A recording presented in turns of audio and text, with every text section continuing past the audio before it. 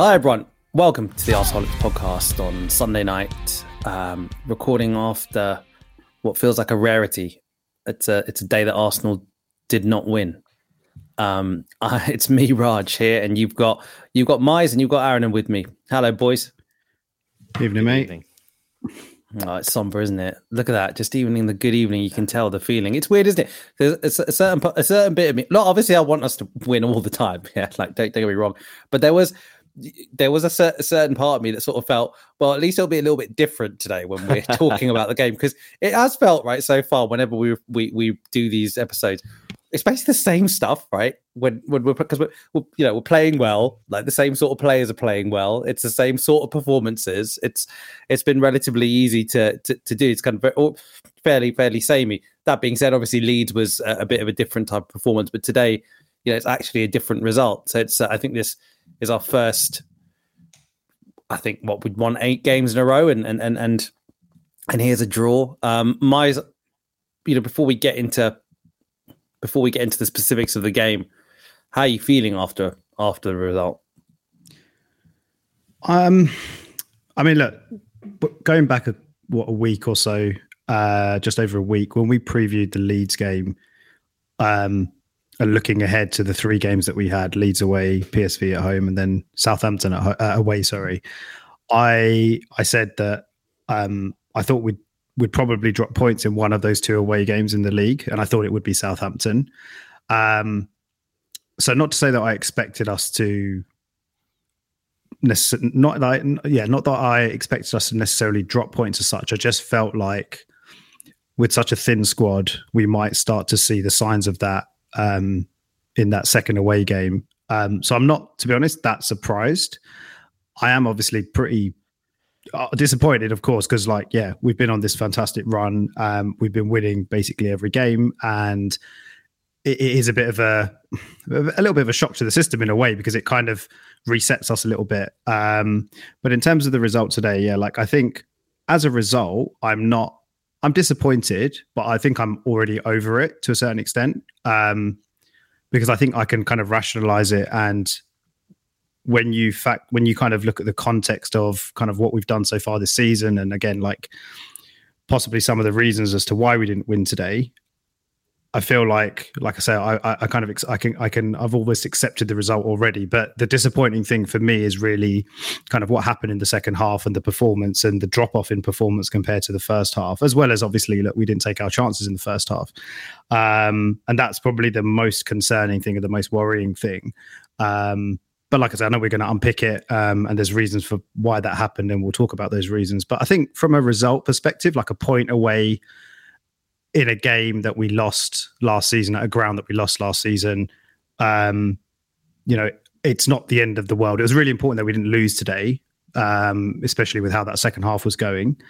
And it kind of keeps us ticking over. And I think we now go into a week where, we potentially finish top of our Europa League group if things go well. And then we have probably one of the most ideal home games you could ask for, really, which should hopefully put us back on track. So I'm not feeling too bad, to be honest. I'm not feeling too bad.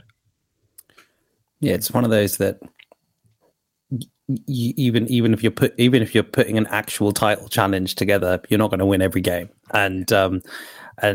But I think it is worth contextualizing that when you look at the Twitter and various social media feeds at the moment, everyone's like, "Oh, you got to beat teams like Southampton if you're gonna, compete with Man City." Listen, there's none of us that were talking about competing with Man City, before we put this amazing run together. Aaron, and is it really important to take that into context? The fact that we've just got used to winning all these games. The moment you don't win one, it suddenly feels like it's, you're focusing on all the negatives and why this is going to happen more often, and how we can't kind of win games anymore and all that kind of stuff.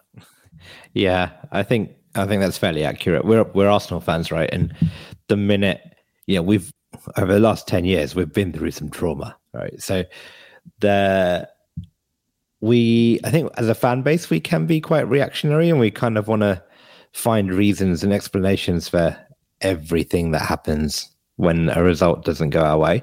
And I think you look at the game, you can spin it, I won't say positively, but you can put a positive spin on it, a bit like Mize did, which is we've built a buffer, right, where we can afford to drop a couple of points at a tough game where, previously we probably would have lost that game, right? And actually, if you look at the results this weekend, we're not that much worse off than we were if you look at it in terms of the context of a top 4 race, right? But you can spin it pretty negatively as well if you really wanted to say that, look, we are, whether we want to admit it or not, right now in a title race. And there were some worrying signs in that second half, was where when you look at the second half against Leeds and you look at just how we've been playing in the Europa League games as well, the Bodo game and PSV, there's been a drop-off, right? And I think you can then ask why, but I think I'm probably in between the two. I think you're going to have drop-offs. You're going to have moments where the team just isn't clicking, the team make mistakes, the team are tired, the squad players come in and things go wrong. And that's just a season of Premier League football. So, yeah, I think I'm with you, Miles. I think you kind of just, look, we didn't lose. We didn't play amazingly well in the second half, but we take the point and we just move on. Is the concern, if there is going to be a concern, right? Because I agree with you guys that I think that the result in itself isn't the concern. You're going to drop points at some point this season. I think also one thing that Arsenal showed us towards the second half of last season and so far this season, that you can't always predict the games that you are going to drop points in. They're not always the ones which on paper look to be difficult. I mean, we did not think that we'd get 6 points out of the Tottenham and Liverpool games. And last season, when we went on towards the back end of last season, we didn't think we were going to go away to Chelsea and West Ham and come out with 6 points then. But equally, we didn't think we'd drop some other points. It is hard to predict, therefore, in that way. But Miles, you talked about, I think, paraphrasing you slightly, it's not necessarily the result. It's some of the things that happen behind that result that perhaps give you concerns. And maybe we should, it's a good way for us just to get into some of those things. Was finishing one of those concerns, Miles, because the first half against Southampton today, I was loving what I saw. Particularly, I think the first 30-35 minutes, I thought it was just another great display of an incredibly well-coached, well-drilled side of incredible quality.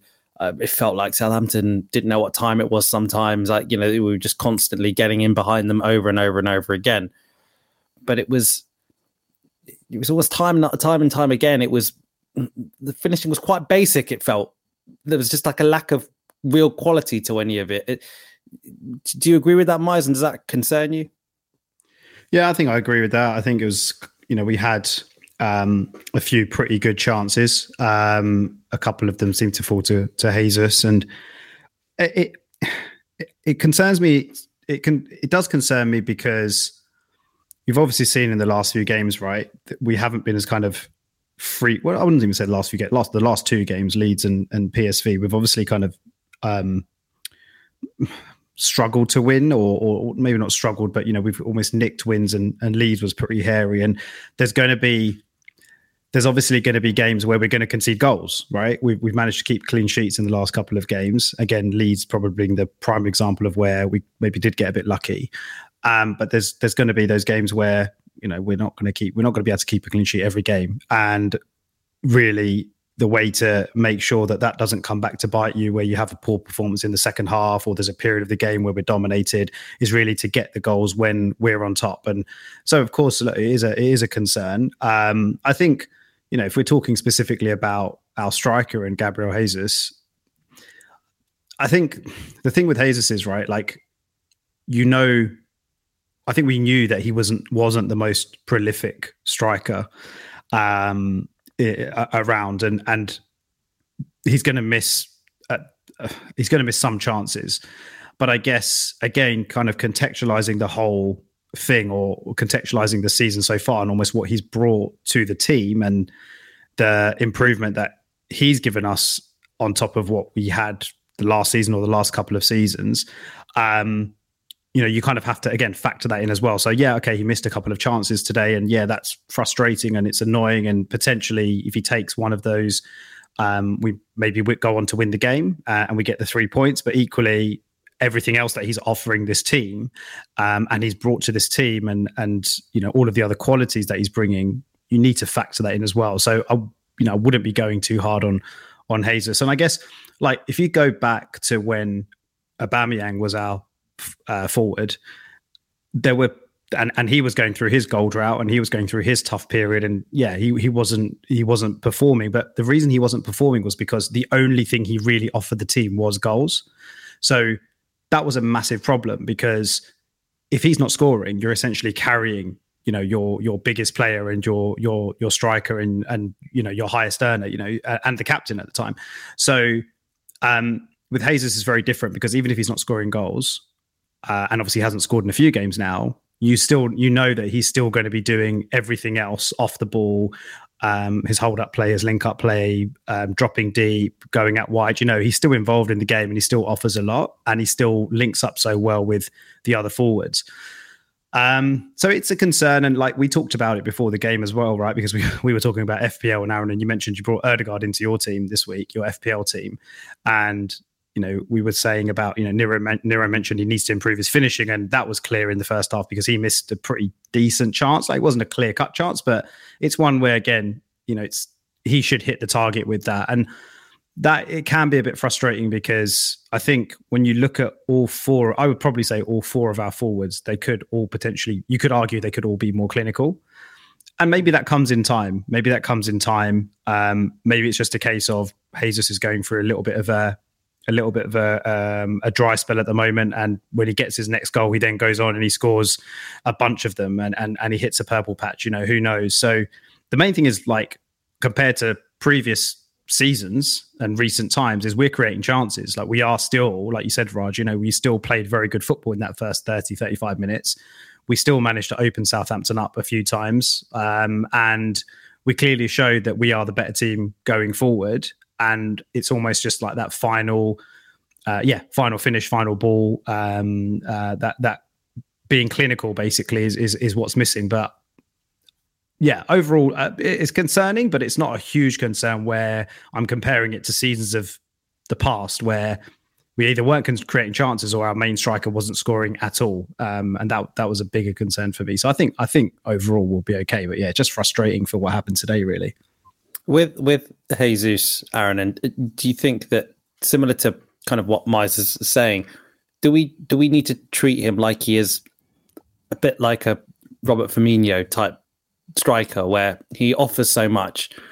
Like Mize said, it's not like the Aubameyang situation where it's just goals. He offers so much that we just have to accept that he's not going to be a very clinical striker. But his reputation seems to suggest he's not incredibly clinical, but because he gives so much else, we almost can't get on his back for not being a clinical finisher, and just need to sort of respect the fact that he gives us so much more. Yes and no. I think, look, we briefly discussed this, and I saw some talk about maybe we should start Eddie next game instead of Jesus. And I think that's crazy talk. Just because you're right, because if Eddie was like banging them in the Europa League, and if he'd come on and he'd done well, and I know it's hard as a substitute when you come on and do well, then you think, okay, maybe what Eddie will give us is going to be more than what Jesus gives us. But I don't look. Yeah, Jesus missed some chances today, but I don't think any of them were like criminal. I think a few of them were straight at the keeper. There was one where I think the one where he was in 1-on-1. And he just had to kind of just deal with the defender and get a shot away.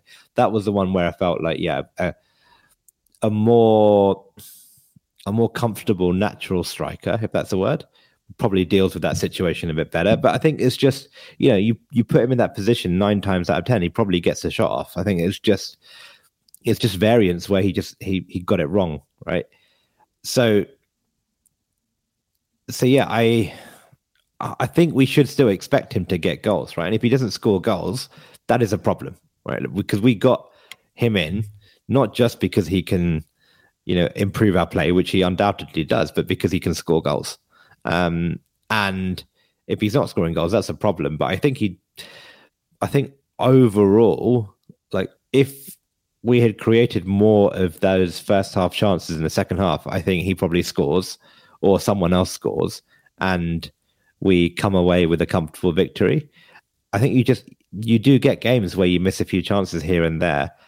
This didn't seem to me like, look, you can look at it and say, look, if we're taking those chances, if we'd gotten a penalty in the first half, the game's different. That's true.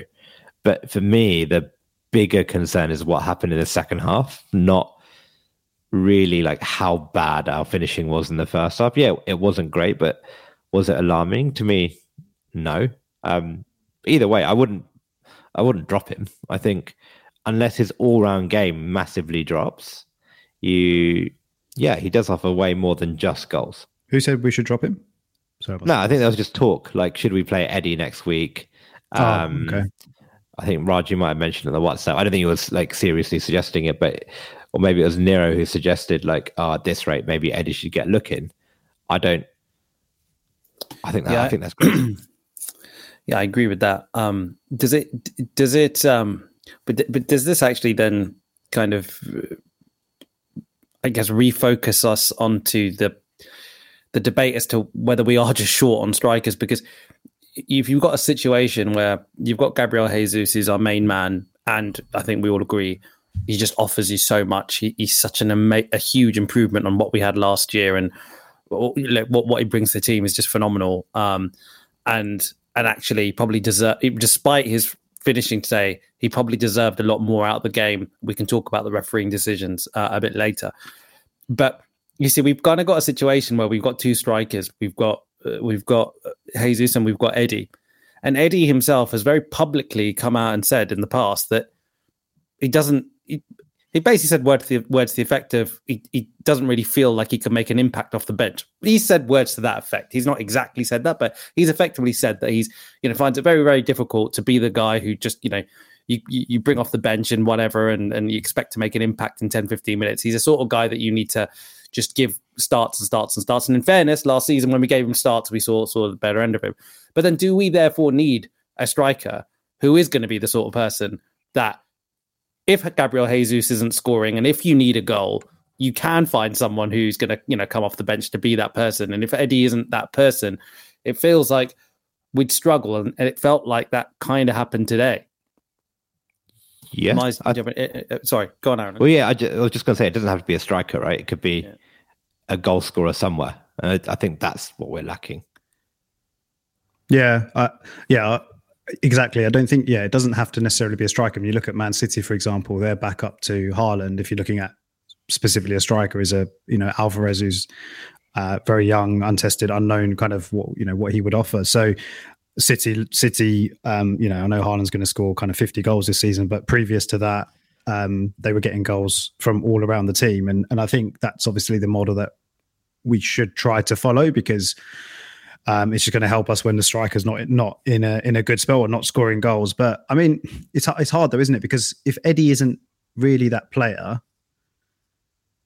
that's his role in the squad, isn't it? Like I know what he's saying, and I guess you would say that publicly to kind of almost try and put yourself in the frame for small starts and to basically say, look, I'm not happy being a bit part player. Fair enough, but realistically, that is what he's going to be. And I think with Eddie, like. It must be quite difficult as well. It must be difficult. Like, I kind of agree with him, right? Because like he's been brought on today, for example, with, I don't know how long, 20 minutes to go or something. And we weren't playing very well. We weren't controlling the ball. We were losing the ball every time we had it.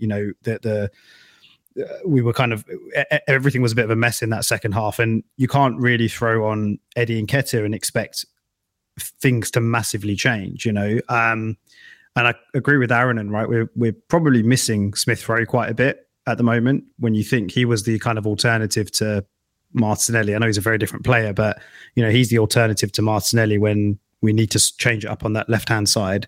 And he brought us kind of 10 or 15 goals last season as well. And maybe that, that in the second half of the season could be a really big boost, having Smith Rowe back as well. But I mean, I don't know, if you think about second strikers or alternative forward options, it's quite hard to,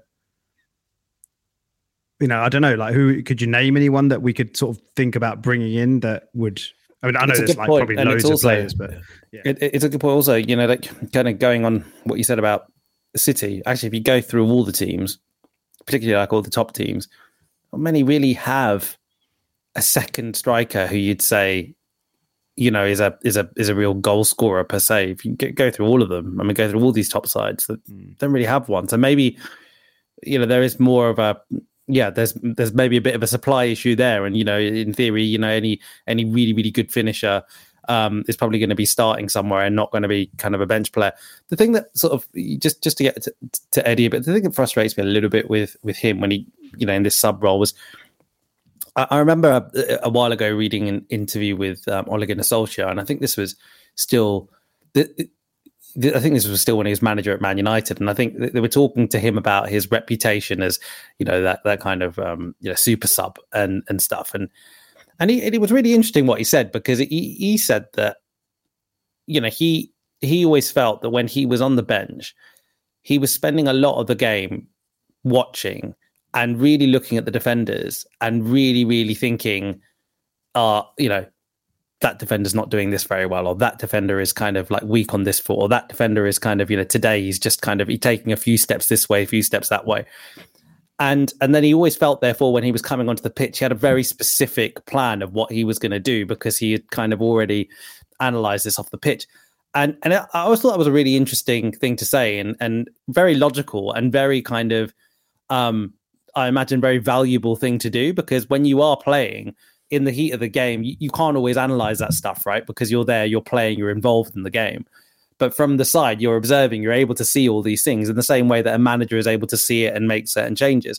And so therefore, when you come on, you're almost at an advantage to the players that have, been on the pitch already. You almost actually understand what's required in this game a little bit more. When he comes on as when we're chasing a goal, I never feel that from him. I always feel like when he comes on, that there's a bit of a headless chicken kind of vibe to him when he's, when he is kind of brought on in those last 15 minutes or so. Chan here with the comment on the screen, bringing him on and shoving him out wide certainly didn't help. I mean, that's fair as well. And I guess the problem is, if you're going to keep on Jesus as well, and then unless you go to a 2 striker system, then one of them is going to have to go out wide, I suppose. But at the same time, I think he still had opportunities where he was, even after he came on, that he was operating kind of centrally. I feel like he could do more still to really create impact. It's so hard to judge him in this game. I think if you said that after watching the 2 or 3 Europa League games, fine, right? But in this game, was Eddie great? No, but no one was great. That's the problem. But we're not. But my comments on Eddie there aren't necessarily because just of this game. I'm also talking about what we know of Eddie and saw last season as a sub. Yeah.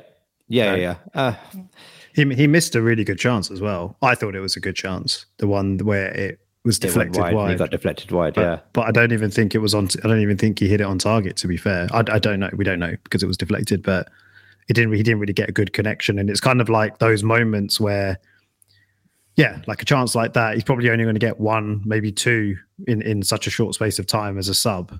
You're kind of hoping that he just, again, kind of that clinical finishing, or at least hitting the target and making the keeper do something. He wasn't able to do that. So I agree. Like, I mean, it is tough. It must be, but I still maintain, I think it must be really, really tough to, like, when you say he could do more, I guess at the end of the day, as a striker, I mean, I think he does do quite a bit for the team, right? Whenever he plays, he understands the need to press. He's energetic and he's aggressive in the press. So he offers all of that. And I think when you play him through the middle, obviously he's not as good as Jesus in a number of aspects, but he offers a lot of similar traits, right? Which is what we've been saying all season. He offers a lot of similar traits. I feel like he can slot into that position pretty seamlessly and offer like a lot of what Jesus offers, link up play as well. But I mean, I'm just interested to kind of explore when you say he could do more in 10, 20, 30 minutes as a sub. What do you reckon that could be?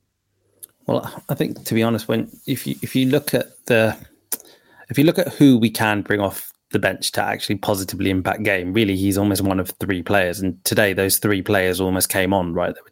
Tierney and Vieira and him. And outside of those three, they're basically, and obviously Smith Rowe's injured. And so for all of them, in all instances, I guess what I'm looking for them to do is when they're coming on, to give something to our attacking output more so than we had prior to them coming on, right? So it's either an injection, either it's basically doing exactly what we're doing, but with more energy, because someone's fatigued and effectively you're coming in and you're just replacing them energy-wise, or it is basically to add a dimension. Yeah, you're coming in and adding a dimension that wasn't there necessarily, and then a moment of quality and a moment where you're really exerting the skills that you have. And with Eddie, I feel that ultimately is finishing. He's a finisher. Yes, he's a fantastically good pressing forward, like in terms of he's got lots of energies. You're right. That's not an issue. It's not an issue for me that he came on and was lazy. That didn't happen. He was putting himself about and doing positive things for the team in that respect. But I suppose for him, therefore, I'm looking for him to create goal scoring opportunities for himself, to put himself in really good positions, to get to take a half chance, to do something in the box. I just don't think that's his game. I think, but how can you say that's not his game though? If he's a striker, so I think Eddie's the type of striker where if we're playing well and we're creating chances, he will do well, right? But when we're playing badly, and I hope he changes, but so far he hasn't shown that he's the type of player who can win you the game by himself. Like where he does something completely out of the blue, and he's done it a few games last season, but it's very rare that he's not that moment of magic player and this is what concerns me, which is, when we're bringing on someone like him, when we're not playing well, it's very rare that we're going to get a positive outcome just by bringing him on. What you need to do is change the team to structurally create chances. And at that point we can do better, but it's kind of hard, man. Like, I don't know. We've got no one else. And this is the point. Like if you just assume Eddie's not going to do it, right? And Eddie's not the guy, there's no one else. Like, who else can you bring on? You can bring on Marquinhos. But that's literally about it. You can bring on Reece Nelson. So yeah, Eddie's like literally the best in all we've got. Yeah. I wonder if it's a case where maybe, I don't know, in hindsight, Arteta might look at it and kind of go, okay, well, should I have pushed Jesus out wide and then, had Eddie centrally, maybe that could have been something. And maybe he thought with the combination of Vieira coming on, maybe he thought Vieira was going to do more, because he was also someone, Vieira, when he came on and Odegaard went off, it felt like there was a massive drop off, wasn't there, Miles? I mean, yeah. I was really surprised because, we were really patient with Vieira because he didn't have a pre-season at all because of injury. And, when he has come on, actually, overall, I think we've been pretty impressed. He had the start against Brentford where he was, brilliant, scored a worldie, and has had some really good moments. Yeah. But he was really poor today, wasn't he? He was. It wasn't just him, though. I mean, look, yeah, if we're talking about Vieira, it was I don't know. I can't explain, when you say the drop off compared to what Odegaard was offering or generally does, it was just weird because it wasn't even like it was just really weird stuff that everyone seemed to start doing, which was just real sloppiness, basically, in possession and doing really silly things like holding onto the ball for way too long in midfield or all over the pitch, really, and then just getting pounced on by two Southampton players and them breaking. But yeah, he wasn't really at it, and maybe it was just one of those sub appearances, one of those games where like the whole team weren't really at it in that second half, and it's really hard to understand why without kind of maybe being in the dressing room or knowing what's happened this week in terms of fitness and stuff. I mean, my take on it just from the outside is I attribute most of it down to fatigue, to be honest. Like it's been a tough week in terms of I know everyone played midweek, all the Premier League teams played midweek except for City. And so it's not like I'm not saying it's an excuse where, we were tired and therefore a poor second half performance from these guys and from the team that started and the subs, like the entire 14, 15 players, however many it was that played today, is acceptable. But at the same time, I think, I don't know, maybe it's just one of those where that kind of performance has been coming a little bit. And like I was saying this to you guys after the game, I feel like in hindsight, should Arteta have rotated a bit more for the PSV game when you think that we already had 3 wins in the bank, 3 out of 3 in the bank in the Europa League?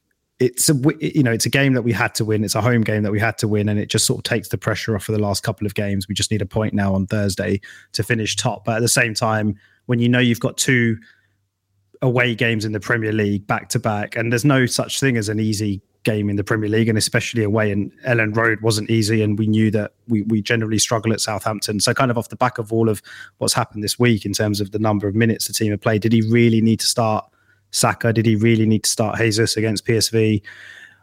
Tomiyasu, there's a few players there that you could say, okay, the squad options are not great, but what's the priority, or how do I prioritize with a pretty small squad? And you could see like Saka in the second half really dropped off, and I can't really see it being any other reason, because he had, he looked, he's been one of our best players, if not our best player the last few games. He looked lively again in the first half, and then he, along with a few others, dropped off in the second half. So I think Arteta might look at it this week. I know we're going to talk about the PSV return game afterwards, but he might look at fatigue as playing a bit of a factor now in our performances at the moment, and we just kind of have to get through the next couple of games. And I think he might rotate quite heavily on Thursday. But yeah, that was maybe one that we missed a bit of a trick there, where we knew that we had a tough away game today, and he could have maybe rotated a bit more. But again, it's hard because we have a small squad, and this is the problem where we probably do need to address in January, because the options, like Aaron was saying, like even in the front 3 or front 4, there's not a huge amount of options basically, and there's not the reliable kind of players that you can bring in where you know what you're going to get outside of like Marcel, Jesus, Saka, and Odegaard. Yeah, and just to add, I think like a game like today is probably not going to help, because what you really need is your substitutes, your squad players to come on and say, I'm worth a run in this squad. And the early start, the kind of first 5 games of the season, Vieira looked pretty good. And Nketiah came on and did some good stuff off the bench. And you're like, all right, these guys can do a job. Right. The problem is when they put in performances like that, and yes, the whole team isn't playing well. I think Arteta probably loses trust and loses faith in them quite well. Like Arteta has his favourites, and he's got, I think he's got an 11, and when he sees that 11 working, he's very reluctant to change it. Right, we saw that with Tomiyasu getting a run at left back. He's like, I'm just going to run with this until it breaks. Sorry, Karen. I'm just saying, like that. Just like when it comes to the Europa League games, when it comes to like rotating, if he doesn't trust the squad players to say that I can do a job in a lower pressure environment, he's going to put in some of the big guns, and that's a bit of a worry. Yeah, I'm sympathetic with him not sort of leaning on the squad too much in the Premier League game so far, because I sort of feel like he probably just felt things are going so well, and everyone seemed to be pretty fit, and everyone was sort of staying injury free, touch wood, and the points were just racking up. It feels like, suddenly if you start rotating and suddenly results drop off, you just have so much regret. The reason why. So look, so firstly, just going on to Mize, you sort of your point around whether he should have rotated more against PSV. I think it's one of these things that today, right? We had so many chances in the first half that the game really should have been put to bed. And if we win the game, right, and then we're not talking about whether we rotated enough against PSV. It's one of those things that because we didn't win, we're looking at it and saying it in that way. And partly why we're saying it is because the second half there seemed to be such a big drop off in terms of energy and fitness, and it looked like everyone was fatigued. But this is kind of why I feel like I am focusing a bit on the subs, like on Eddie and Vieira. Arsenal are no different to any other team in any other era. The whole point of subs is to change the game, and so often the best teams, they might not be playing very well, and you need a sub, 2 subs to just change it. To sometimes even 1 sub is enough to just make, to kind of add a little bit of energy, to add a little bit of spark, and then suddenly that kickstarts everyone. And I think therefore that's why I'm a little bit I guess annoyed with Eddie and Vieira. And I think Tierney was good, actually. I think Tierney was good when he came on. I'm kind of annoyed at those two because I feel like, it's kind of your point, Aaron, it's like, you want your subs to come on and then make a case to start. You want them to come on and be like, well, like, the team genuinely was better when I was playing, so, whatever. But it really, it felt like they added nothing in that way. And I know it's, again, I think the whole team in the second half was poor, but you can't change the whole team. You can't sub the whole team. You can only make a certain amount of subs anyway. But it felt like we got worse. and I think that's kind of what's bothering me a little bit about it. I agree, Miles. I wonder what he'll do against PSV on Thursday. And maybe we can just naturally get onto that now, like, in the sense that we are in a bit of a weird situation, right, points wise, where although like we've got 12, although we've got 12 points, we've won all our 4 games. If we beat PSV on Thursday, we secure first. If we lose, then we'd still be okay if we win our final game of finishing first, but it just wouldn't be in the bag until then. I thought we only need a point. Do we not need a point's enough? But what I mean is, if we lost, it still wouldn't be a case where we wouldn't be able to finish first. If we lost, then we just we'd need to win in the last, which is why I kind of feel like it might be a case like that. Arteta might do like what you're suggesting and be willing to rest almost the whole team, because he'd be like, well, even if we lost, then there's still a chance if we win at home, which is likely. We're very good at home. But do you see that, Miles? Do you see us effectively doing a full rotation for Thursday?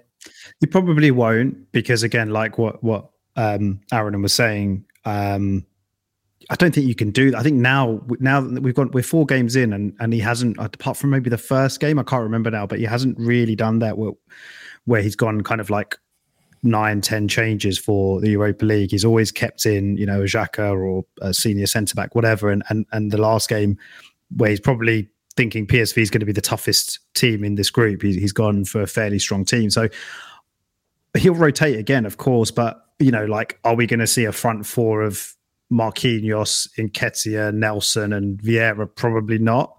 And that is like my worry a little bit, where I would like to see that front 4, because one, it would obviously be new and exciting, and it's, let's see what they can do in a game where, okay, the pressure's not off because we still need a point, or we still need to, get a result. But at the same time, it's not a do or die situation match where everything's riding on it. So it'll be lovely to see, a completely fresh front 4, and knowing that Saka, Martinelli, Jesus all going to get a rest for Forest, but I'm not sure he'll do that. So I think it'll be similar to what he did in the home game. A fair bit of rotation, Matt Turner in goal, and a fair bit of rotation across the team. Lokonga, Holding possibly. Tierney probably comes in because he's obviously not playing in the league at the moment.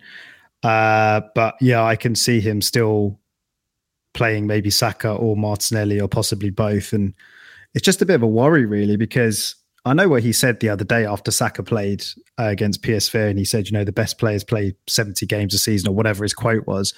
But it's not like he got a kick on Thursday, and he was a slight doubt for today. If you remember, he got a kick on the calf and he was limping around and whatever. And it's just a little bit of a worry, because obviously he's the kind of player, both him and Martinelli, they're the kind of players that do get targeted by defenders, right? They get taken out a lot. And it's just one bad tackle away in a game that they don't really need to play, I don't think, from missing, the next few games or whatever, a number of weeks. And that's just a bit of a concern when we've got 12 points out of 12 now. I just want to see a rotated team, but I personally don't think he will. I think he'll just go for a mix.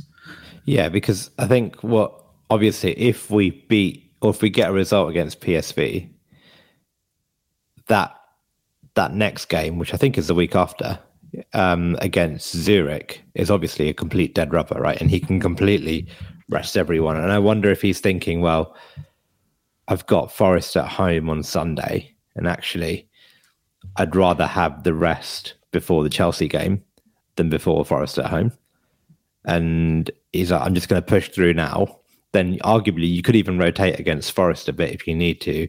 And then you've got a complete dead rubber on Thursday where you can literally play, I don't know, the stewards. Like maybe even you and I will get a game wise or something. And then Raj. Raj, yeah, Raj too. Sorry, I don't know why I said you. Why was I excluded? I don't know. It just, but yeah, all three of us could get a game, and then like we can just get on to Chelsea. Yeah. That I think is if you take a risk against PSV and then we lose, which is PSV a good team, it's possible. Then you have to play everyone on Thursday in a pressure game where we have to win. True. And that, well, I don't know. I assume we have to win. So I think actually he'll play a fairly strong team, and I'm okay with that. I know what you said, Mike. Like, look, we could get a Saka injury and then we're completely screwed. But you know, the best teams, I don't say the best teams, the top four teams are playing Champions League and they're playing the league, and they're playing Salah's playing week in, week out, twice a week. You know, all the Spurs players, all the Liverpool players, all the City players, all the Chelsea players are all doing this. And yeah, I know. I mean, the concern is obviously one injury and the drop off is so big from our first teamers to everyone else that it is a bit of a worry. But yeah. I mean, I don't want to go too like pro no rotation because sod's law will just get an injury and then you guys will be like, I told you so. But yeah, I'm not super worried. I think players can handle it, and I think we've rotated pretty like smartly so far with like not having too many first teamers in. But you're right, we're never going to know if it had an impact today, right? And that's the thing. It did look tired. It did look sloppy.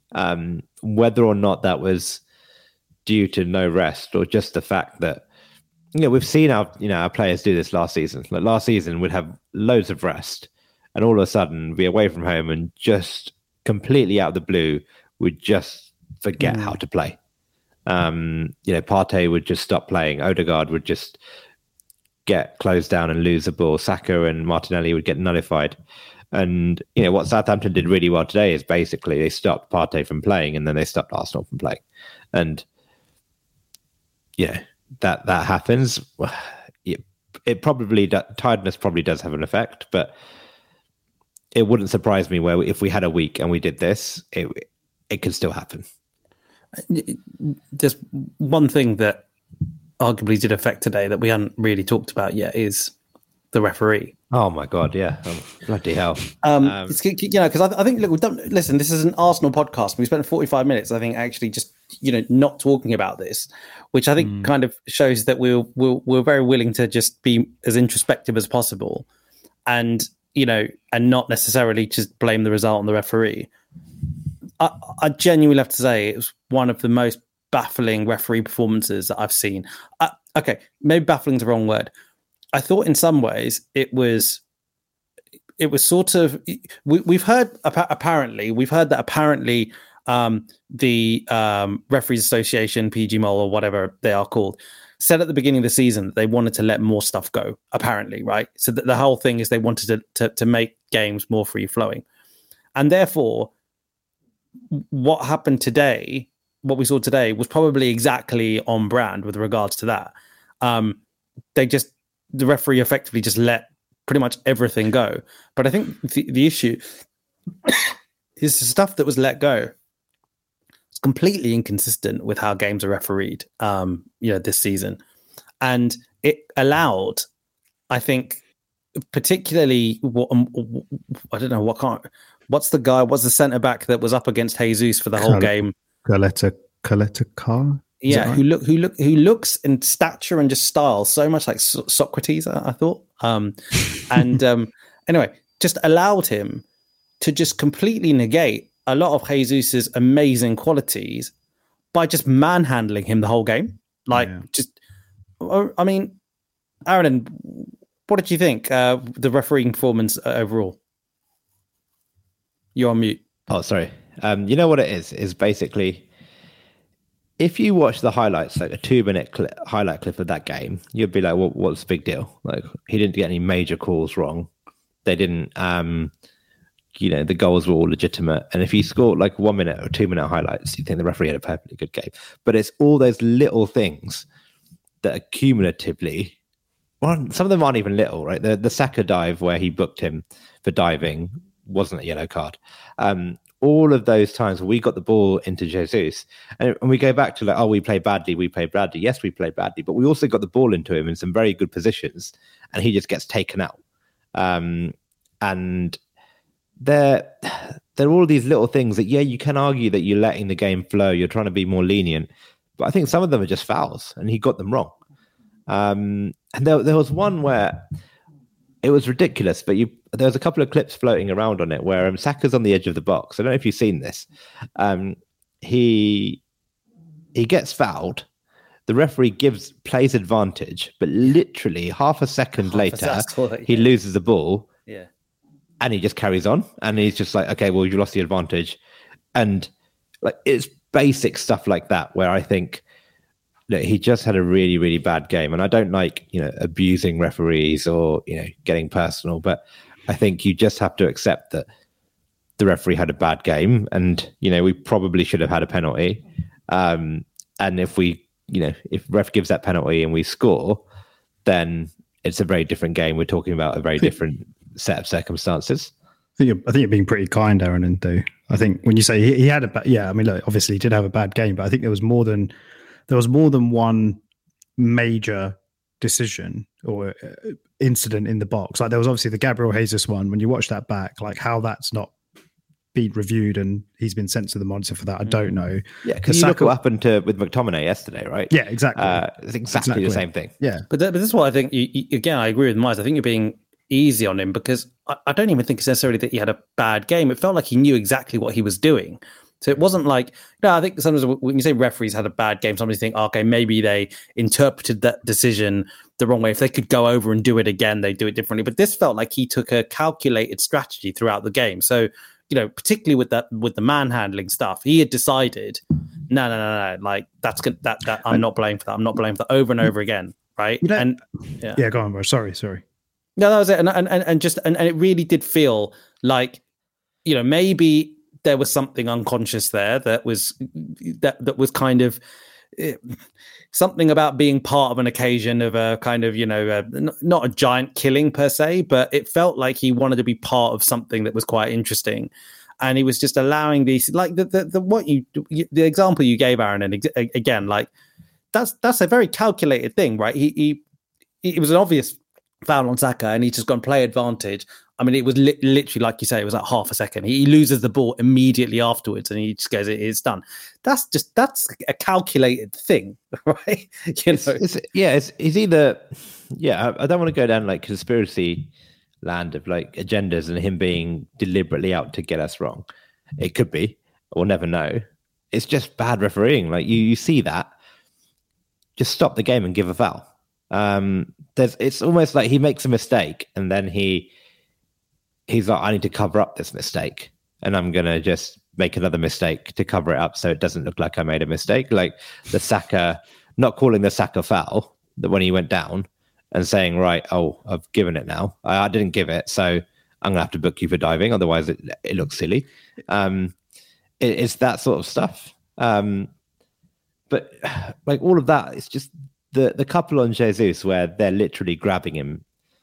Like I think you have to give it. And there was that weird one where Kieran Tierney got taken out in the box and Sky didn't even show a replay of it. So no one ever knows what happened. I thought that it looks like Tierney wins the header and the defender that comes across, because the ball goes over the defender's head, the defender that comes across basically just, it's almost like as he jumps, his arm just goes into his like head or his throat and Tierney goes down, but not looked at or anything. I mean, what I don't understand is and I know, this is obviously going to turn in or has turned into a bit of a moaning and a bit of a rant, but so be it. With the Jesus one, okay, the referee has decided that it's not a foul, play goes on, but VAR should be like obviously looking at it, what are they? Again, it's the same thing that has been said about loads of incidents, not just Arsenal incidents, but loads of incidents this season. You know, they're looking at these and they're there to correct things, right? And they're not correcting bad decisions, or at least telling the ref, go and have a look at it on the monitor because maybe you've missed this and not seen it. You've not seen it from the right angle. And that's baffling as well. And there was another one where Ben White just gets pushed over in the box in the first half. And he Ben White probably feels a bit of contact in his back and goes down. I'm not saying it is a penalty or it isn't, but again, you know, it's not like Sky showed 3 or 4 different replays of it. Maybe there wasn't much there, but from what I read on Twitter, it sounded like it could have been, you know, there was a decision to be made there, basically. And also, why would Ben White? I mean, you know, I don't know. I'm not sure why Ben White wouldn't feel the need to go down unless there's a decent amount of contact. Someone's actually pushing him over, and so there's quite a few. That happened today, and it's just really frustrating because, yeah, as you said, it's inconsistency, and it's just like poor. It's just the quality of refereeing is crap. It's just crap in this country, and yeah. We keep saying it whenever. I mean, you know, it's not just when we win or when we lose or draw, whatever. But it's just generally there's decisions that, like you said, Raj, baffling, to be honest. I think, you know, I genuinely think actually the big decisions, you know, the ones that, you know, is it a goal? Like, was it a foul? Largely, the refs get right in this country, right? But I think what I see a lot more this season is those marginal calls, especially with us, and is like when a player should be booked against us, they don't get booked.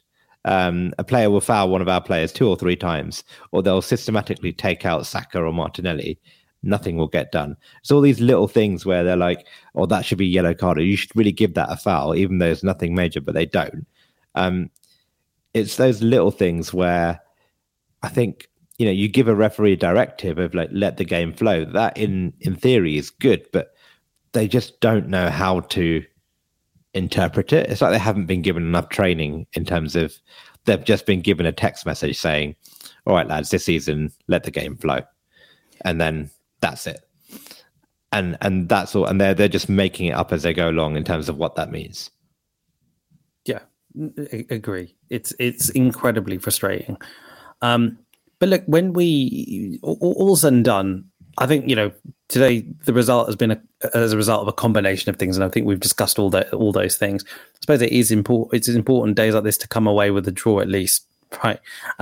Which we did, and it's also really helpful when you have a week, when you have a result like that, when everyone else doesn't end up capitalizing. And actually, overall, it's been quite a good game week for us in that respect, because, you know, Man City obviously did win. But Tottenham lost, Chelsea drew, Man United drew, Liverpool lost. I mean, you know, a byproduct of one of those results was Newcastle winning. But we have got ourselves in a situation where still, even after this draw, we're top of the league with 28 points. But crucially, I think, even if you just ignore Man City below us, 2 points below us, it does still mean that the gap between us and Spurs in third is still 5 points, and Spurs have played an extra game, so it still looks pretty good from that respect, isn't it? And I think in that regard, Mize, is that another moment where we need to just reflect and kind of be like, we will drop points every now and again. It's not the fucking end of the world. Yeah, it's basically what I said at the start on this game, and like contextualizing the result in the grand scheme of things in the season so far.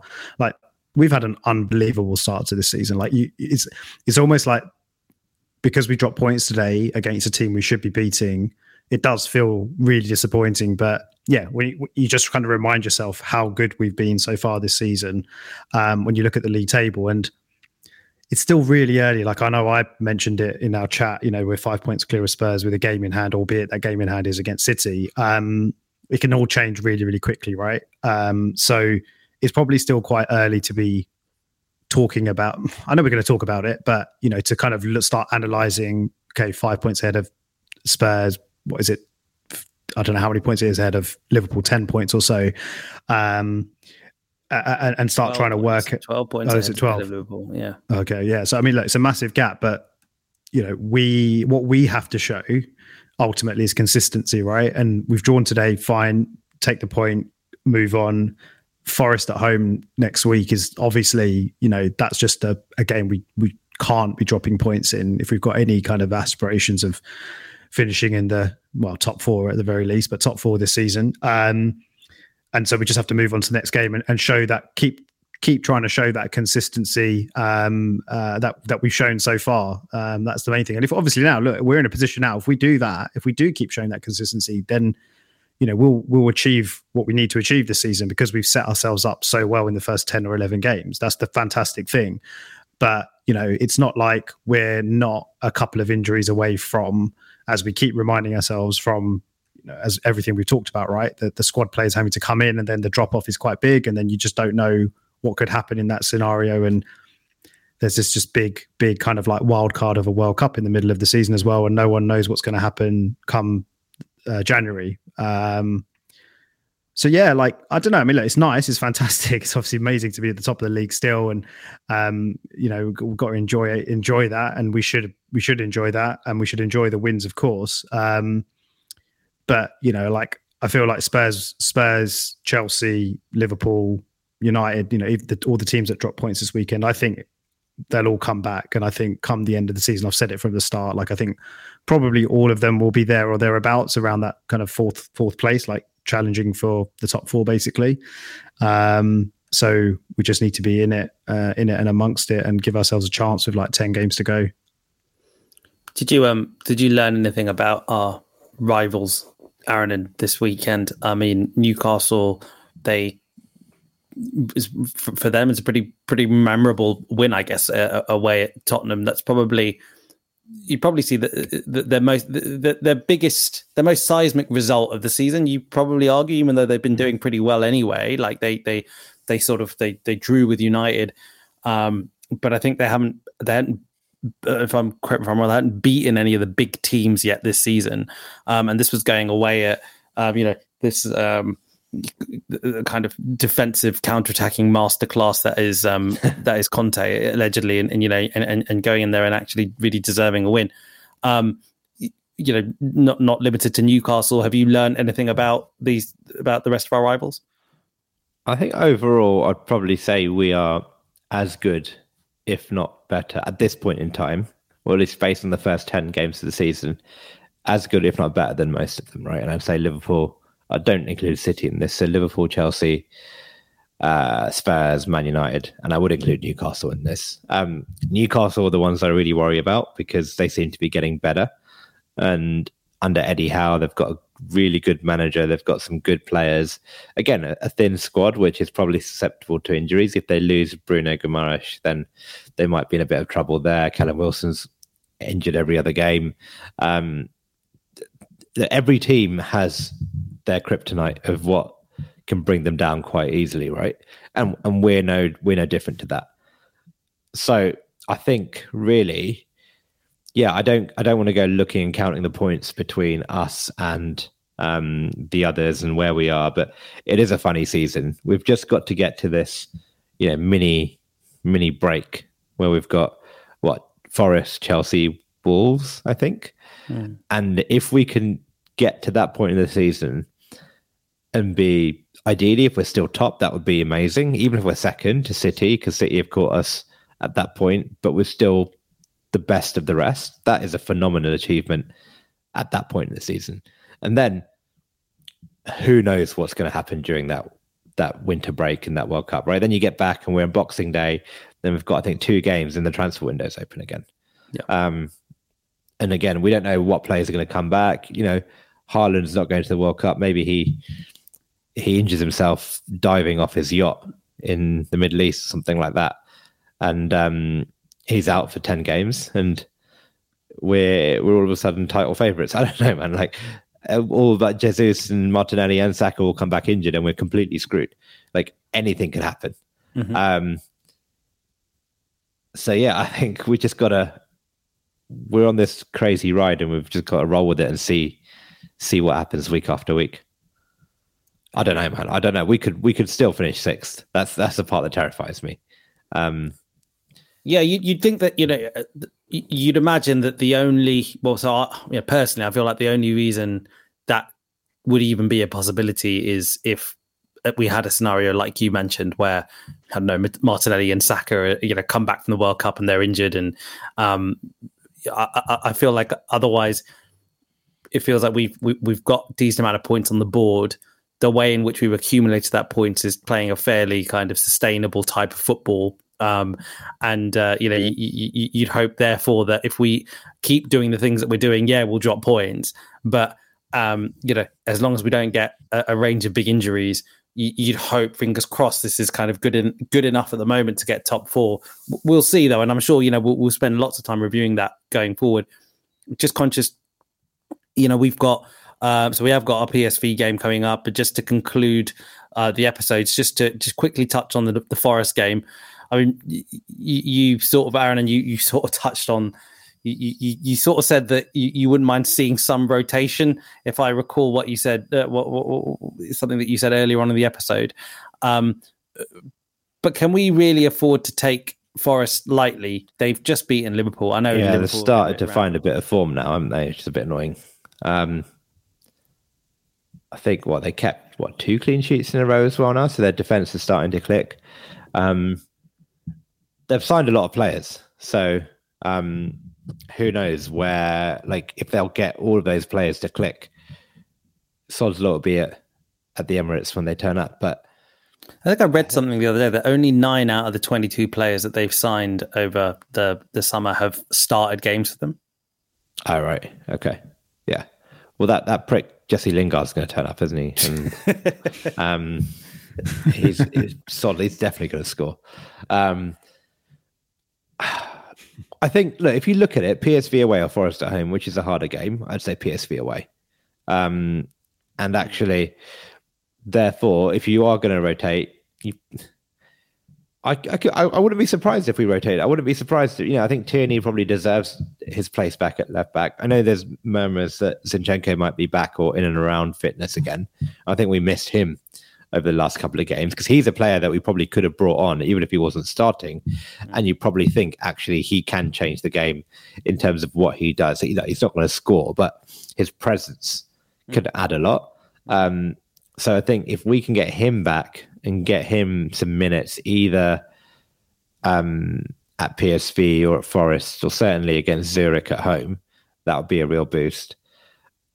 And I think it depends on the team that we put out on Thursday, but I wouldn't be surprised if, actually maybe I don't think we'll play Jesus on Thursday, but I wouldn't be surprised if Vieira gets a game. Or it's hard because there isn't. We say we want to rotate, but who do you take out and who do you bring in? Because the drop off is quite big, except for some of those defenders. Maybe there isn't actually that much to rotate with. When you look at the Forest game on the weekend, what do you think? It's a game that we really should be winning, right? Of course, for 100%. We need to get 3 points, and I do think we'll win. But we can't underestimate Forest. Like Aaron has said, they've started to pick up a bit of form. They seem to set up quite. I caught a bit of the game against Liverpool, and they seem to set up with a 4-3-3, so that it's not a case of them playing 5 at the back and sitting in, but they really seem to, and I think Steve Cooper said it, just basically clog up the midfield. And it'll be interesting to see how they approach an away game when they come to us, if they'll set up the same way. And I noticed it today as well in the second half and periods of towards the end of the first half as well, but mainly in the second half, where we've obviously, our central midfield has changed a lot from last season, where now Partey is like that single pivot and just sits in front of the back 4. But, we were very exposed for the goal that they scored today, and I felt like Partey was quite exposed. And you started to see Xhaka drop back into central midfield a bit when Southampton were on top. So it'll be quite interesting to see how Forest set up and whether they just try and dominate the midfield, knowing that it's essentially just Thomas Partey there.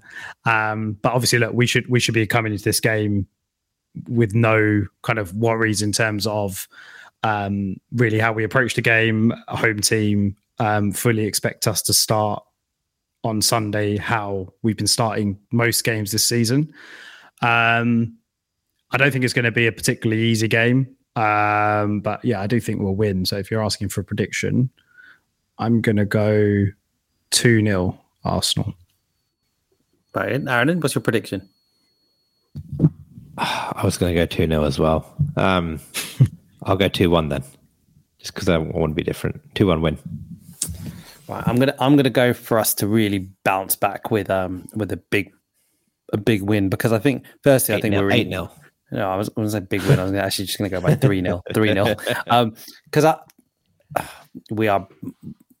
think we're a different beast at home anyway. Like, you know, I think also, you know, it's couple of games, couple of Premier League games away on the bounce. I think the players are really going to enjoy feeling the love from the home fans again. You know, I think the players probably miss us. I think it's quite, you know, Forest, when you get a win like you did against Liverpool, it's awesome for them. It totally is. But I sort of feel like you'd rather not then go away to an Arsenal kind of next. You'd rather kind of just maybe just take your foot off a little bit, and I'm not sure if it's a game that they'll enjoy playing. So I think, you know, overall, I think it's I think we're going to win. I think it's going to be 3-0 Arsenal. But okay, guys, listen, thank you so much for your time. Had fun talking about Arsenal as always, regardless of the fact that we didn't win, but we're still top of the league. And another big week ahead of us. So listen, everyone, thank you for joining and listening to our episode. Please like and subscribe and share the episode. I really appreciate your support. Thank you for the comments today. Chan, it's pretty much all you, mate. So thank you. But take care all, and have a great rest of the week. Cheers. Cheers, bye. Guys. See ya.